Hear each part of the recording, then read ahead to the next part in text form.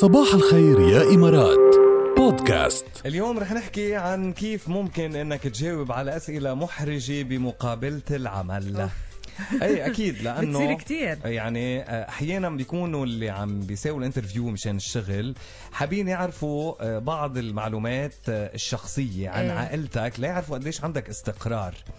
فمثلا بهمهم كتير انه يكون في توافق بين الزوج والزوجة، لانه هذا الشيء بينعكس ايجابا على العمل. بيحاولوا يسألوا اذا في حدا مريض، لانه الشغلات ممكن انه تشغل الموظف عن اداء وظائفه، او انه كمان يعني تشغله باله ما تخليه مركز. وفي كمان عمر ببعض المقابلات بيسألوا أسئلة إذا هل أنت متزوج أو أعزب، صح، إنه بدهم يشوفوا مثلا قديش بيأثر هذا الموضوع على شغلهم.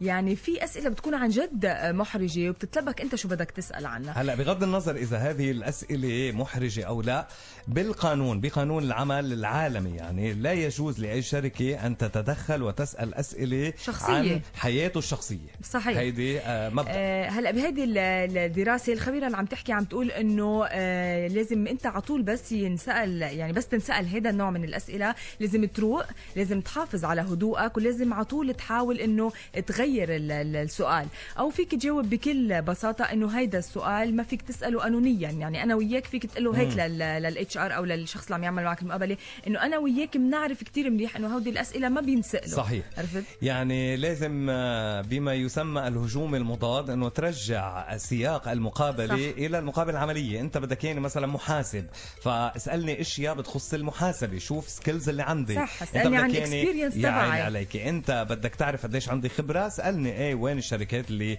اشتغلت فيها، بدك تعرف ليه تركت الشغل. فيك تسالني هالاسئله، ولكن ما فيك تفوت الى حياتي الشخصيه. تقول لي والله هل انت على وفاق مع زوجتك؟